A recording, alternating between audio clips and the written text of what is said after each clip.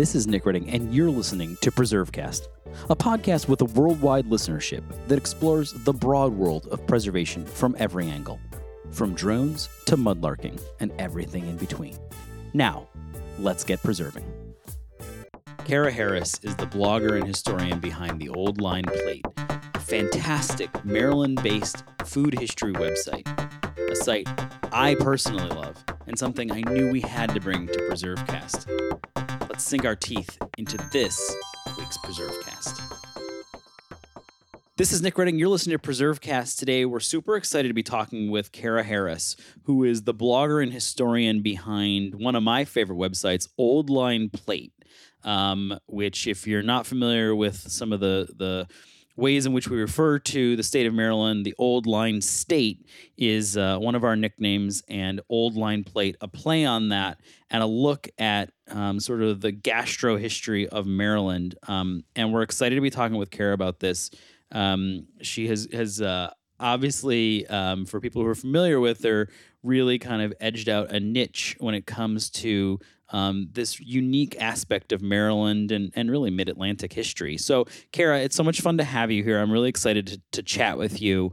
For people who aren't familiar with you, let's start there. Where'd you grow up? And what took you on this path to your interest in food history, Maryland history? Where did this all start, and where's your story begin? Sure. Thank you for having me, by the way. My interest, like probably a lot of students, I didn't know I was interested in history really until I discovered, what you call pop culture history, or just more history of everyday living when I was a young adult. And sometime in the mid 2000s, I started just making recipes from these cookbooks that I borrowed from my mother, the Southern Heritage Cookbook Library.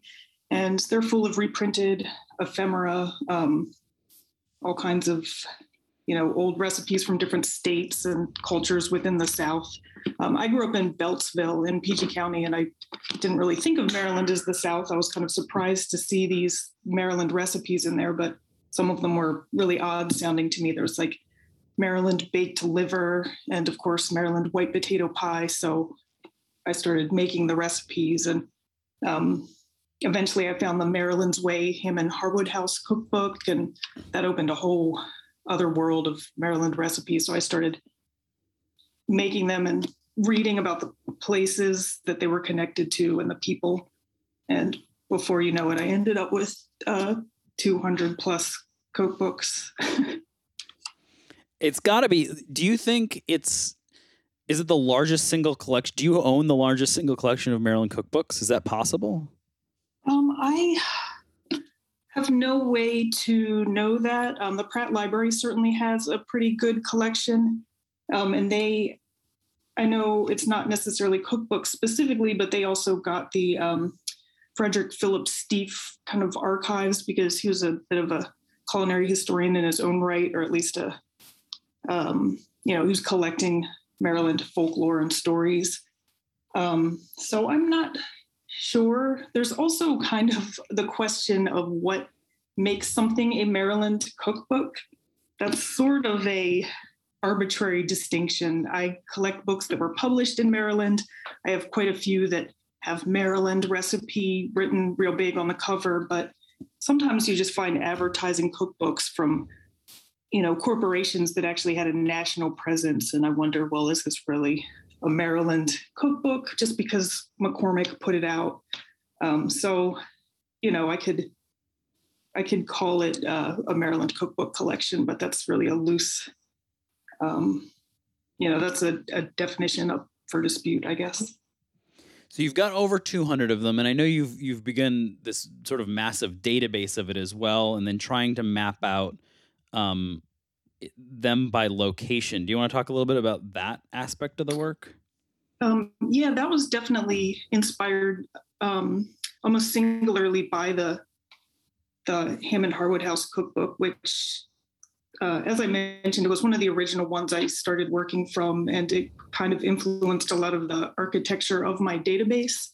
I'm actually going to pull it off of my shelf right next to me. If you just open the pages, you'll have recipes where it says Simlings from Mrs. Charles W. Williams, from a state, I guess, known as Welcome Here, Glendon. So a lot of these recipes have a location attached to them, and I just wanted to see where these locations were, and that led me to the Maryland Historical Trust database with all these documents and photos for a lot of these things. So I just kind of wanted a place to tie them all together and visualize it. And how many ended up on the database itself? You mean how many recipes are in the database? Yeah, or and I get the Maryland way. Well, and connected to places then. I can actually. It's fun doing interviews this way because I can just kind of pull it up. It looks like I have, out of the 45,000 recipes that in my database, about 1,600 are connected to a specific place. So that would be restaurants. Some of them just lists a city or a county. I only tie them specifically to a place if it's an association within the recipe, if that makes sense. Some recipes are associated with people, so that would expand the map because people are associated with places also.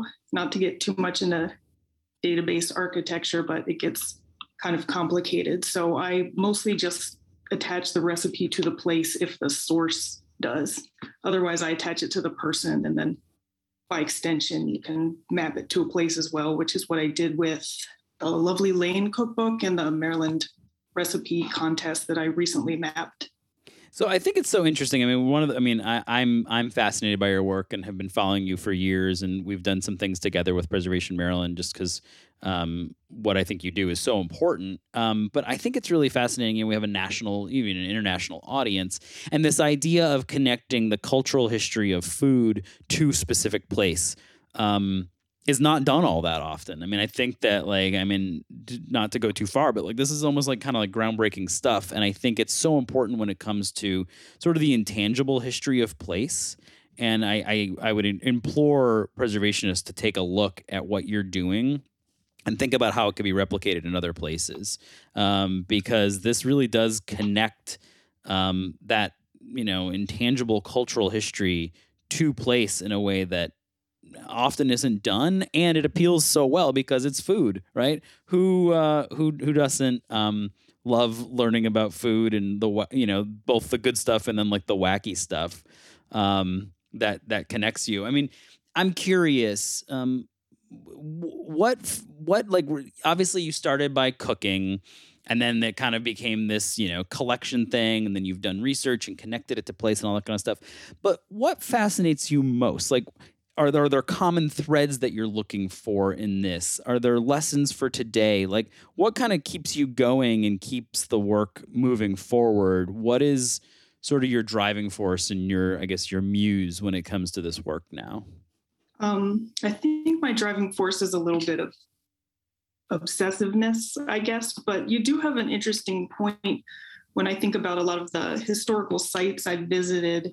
Sometimes a lot of them have kitchens where they'll do demonstrations. And often I do hope it's a resource that more people avail themselves of. I hope to put more and more of it available online, but often you have these kitchen reenactors, and often they'll be working from Mary Randolph's cookbook or another regional cookbook, when a lot of people might not realize that they're actually at a site where you can trace specific recipes to that site. So for me as a visitor, I think I might find it a little more compelling, just as a tourist, just to see a recipe made and to find out that it actually has a history in that specific place. There's just something really fascinating and intriguing about that, I think. So that ties into the mapping. It's really a visualization of something being made in a kitchen. I actually found a recipe that was from the house that I live in, where I moved here a little over a year ago. So it was interesting just to kind of imagine what the kitchen in a daylight row home was like when it was built, and what this woman was making in the same kitchen where I'm standing. I've yet to try her recipes, but I think about that a lot. I might have strayed from your question a little bit. There's so many aspects of it. I get on tangents that I barely even write about. I get down rabbit holes of research that aren't necessarily related to food, just fun subjects. So it kind of it's just an endless gateway to different stories. Yeah, it's fantastic, and I'm curious, and it's just I love that about that you found one in your own home. That's pretty cool. What was the recipe? Was it a collection of them, or was there a specific recipe? I'm curious why you haven't made it yet. I haven't made many. I have a kind of a backlog of actually some really neat stories to post about recipes that I've made over the past year. The writing on my website has been fallen quite behind. It's a lot of work. It's a lot of research, and I always preferred to work in the Pratt Library. So when things closed down for the pandemic, I haven't gotten back into my habit. But the woman who lived here when this house was first built contributed some recipes to the Lovely Lane cookbook. One of them's for cinnamon cake, one for peach fritters. So obviously I should probably make that like this weekend. Peaches are quickly coming and going. That sounds like a good way to use up some extra peaches. It just takes a lot of, especially if you're going to photograph things, it's a big concerted effort to clean up the space, make sure there's not a spot on the wall or the cutting board or anything, lay everything out, photograph it, make all the steps. It can really be kind of disruptive to the normal cooking and eating process, if that makes sense. So I just haven't gotten around to it.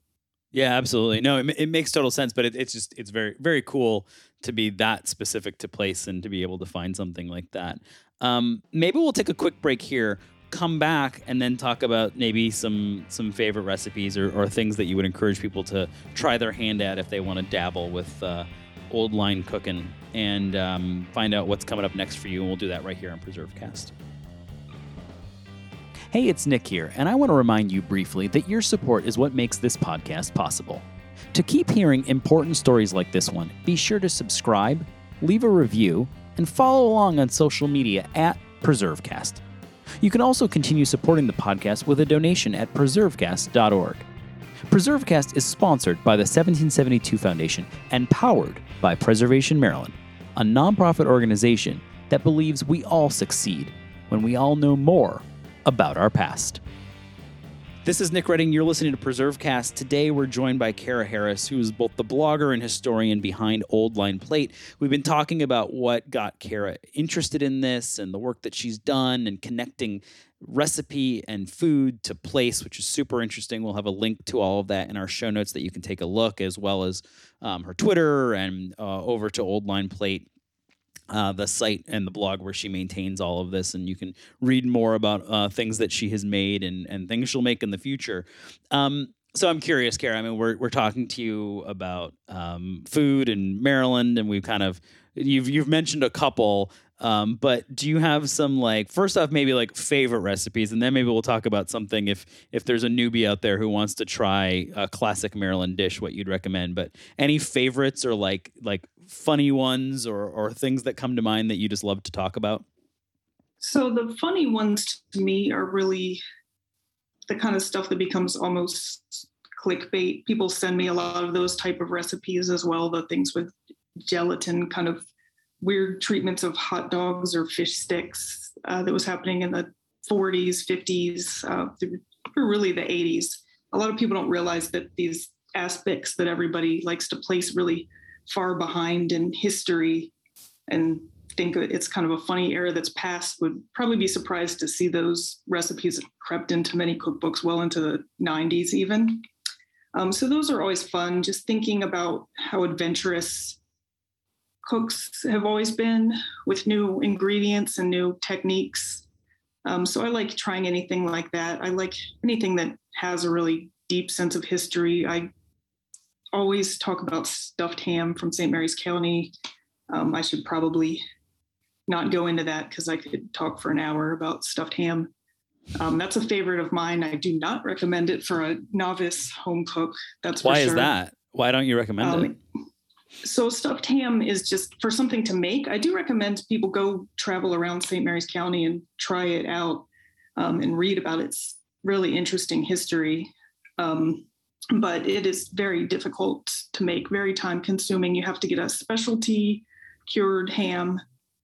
It has to be a corned ham, can't be smoked or any other type of preservation method. So you have to do this, and then you prepare all these greens and stuff it into slits in the ham, boil it in a pillowcase or an old t-shirt. It requires a huge pot, boils for hours and hours, and then takes several more hours to cool down so that it can be sliced. It just is a really laborious process. I have, of course, as a good Marylander, have eaten, stuffed Southern Maryland ham, but I don't think I realized the extent to which people had to go to make that. That's something else. I like the part about the old T-shirt too.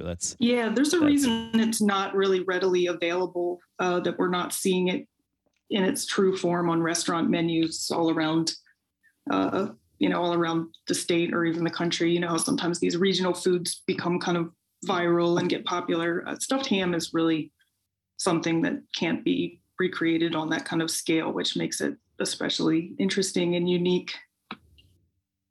But for favorite foods, I think about that one a lot. And I think more than any specific food, I've picked up a lot of little techniques from historic cooking. Old recipes sometimes use ingredients like mushroom powder or anchovies to add umami, which of course is similar to using fish sauce today. So things like that, I've just gotten more of an appreciation of, or really the appreciation of a good stew cooked in a solid pot for a really long time. We throw things in the crock pot and it's not quite the same. So there's a lot of, it's hard to even quantify the influence that this has had on my home cooking. I probably don't even think about it anymore because it's second nature. But when you study the way that people cooked, especially if they were cooking over heat that they had to personally control without a knob, and ingredients that could vary wildly, you really start to pick up a different instinct for cooking. So if someone wants to pick something up, and I think a lot of people, particularly if they're not, I mean, even if they are from Maryland, but if they're around the country, I guess, the thing that comes to people's mind is Maryland crabs. That wasn't always the case though, right? Like, I feel like from reading your stuff, I seem to remember that like Maryland fried chicken is really almost what Maryland was known for historically. But like, and am I right about that? Is that sort of the case? Maryland fried chicken was huge. Terrapin was huge, especially among the elite. And oyster, of course, was just king of, the food and kind of food economy all around the region. So those were really huge. Crab was around, but it was served a lot differently, mostly in deviled crabs. Crab cakes existed, but they were more, I think, of a street food, or maybe something that was cooked at home, which doesn't always show up in cookbooks, actually. So we love our crab now, but it's also become kind of a luxury item. So I don't cook as much with crab just for that reason. Particularly now. It's pretty expensive this season. Yeah, not too much crab recipes on my blog this year. A recipe for people to try would always just be oyster stew. It's so simple. It used to be pretty much required as a Christmas dish.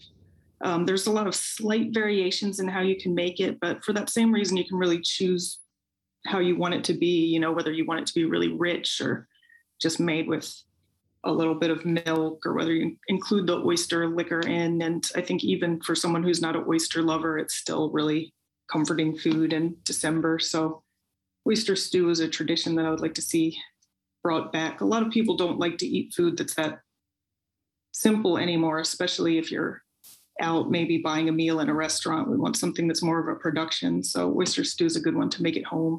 And you mentioned up front white potato pie. Talk to us about the white potato. I have screwed up white potato pie once, and I've never told you the story. Yeah, I don't even want to admit what I did, but I think I switched sugar for salt. But anyway, other than that, that's not, you shouldn't do that.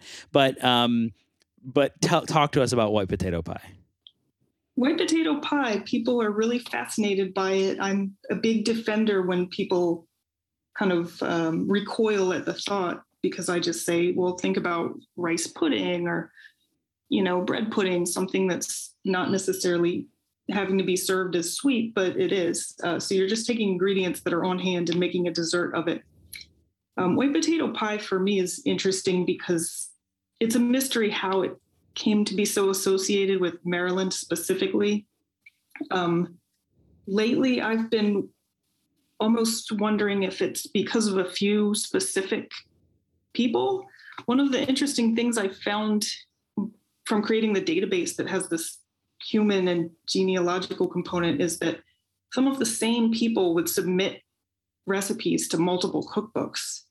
I have people who have recipes in 4 and 5 cookbooks, and there's a family in Cecil County. I know a lot of people call white potato pie Eastern Shore, but that was kind of a thing, a prestige for anything from Maryland. So it just picked up the Eastern Shore kind of association, I think, for that reason. But so there's a few women in Cecil County who would win local cooking contests at the county fair and things with white potato custard and white potato pie. And the more recipes I enter, the more I start to wonder if they were really influencers. Basically, they're really spreading the word of this white potato pie and building its name in Maryland. But it's basically just potatoes sweetened with nutmeg or lemon. So it's like a custard enriched with some, something starchy. And it's a nice homemade sweet to put together.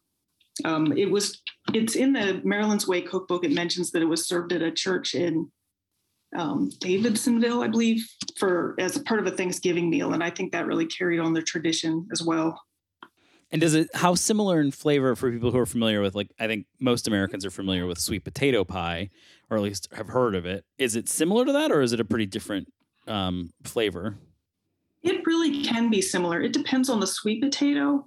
But I actually tried to play a joke on my friends once because I made the white potato pie all the time, and a friend requested it. So I bought white sweet potatoes, and I made a pie with the white sweet potatoes, and at first passed it off as a white potato pie. And we actually couldn't tell that much of a difference.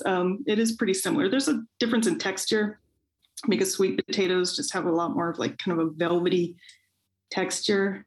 But the seasonings are really similar, especially when you're just putting tons and tons of sugar into something. It kind of, all starts to take on the same sugar and lemon and nutmeg. They do all kind of take on the same flavor. So it really depends. But I think it was interesting to see how the visual of an orange sweet potato affects our perception of a pie. I should really do a blind taste test sometime.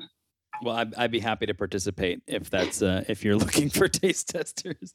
So, this is good stuff. These are cool things, and people can learn more. You can go to oldlineplate.com and you can read about a lot of these different things and all of Kara's recipes and things that she's chronicled. You can find links, and we'll have these in the show notes as well. But you can find links to the different recipes that she's looked at and the database itself. So there's lots of good stuff there. I'm curious, you said you've got a backlog. What are you working on? Like, what's next? Is it just continuing to find more? Is it expanding? Will it always remain Maryland? What's the plan? Where are you headed? It kind of has to remain Maryland just because I have to draw the line somewhere. As I mentioned before, what is a Maryland cookbook is kind of a nebulous question, and kind of what is a Maryland recipe even more so. But I kind of have to make these arbitrary boundaries just because there's so many recipes in the world. I originally didn't think I could do this for so long, but I am sitting next to my cookbook library, and I have all these books that just have dozens of little sticky flags in them marking things that I want to try to make at some point. As for my backlog, it's always nice. I don't always seek out stories. I try to just gravitate towards a recipe organically based on what I have or what sounds good. And I came across this woman who wrote a lot of articles in the early 1900s for farm journals. And then she got into aviation. So it just is kind of she seems like an interesting character that I can't wait to string together her story. But sometimes you have these people who did so many interesting things in their life, and without really having anyone to interview about them or anyone to fill in the details, it can be sometimes a little hard to put this into a cohesive narrative.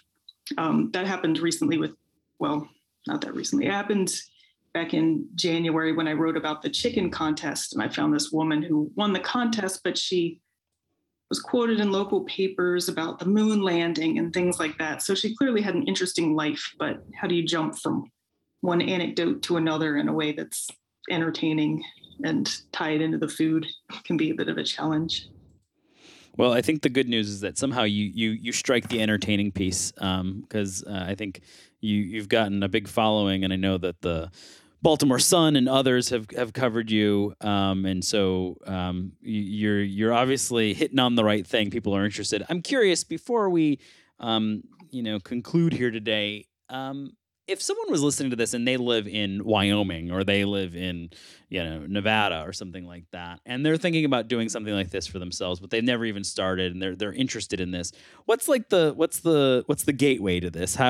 What would you recommend to them if they want to start exploring their region's sort of cuisine and cookbooks?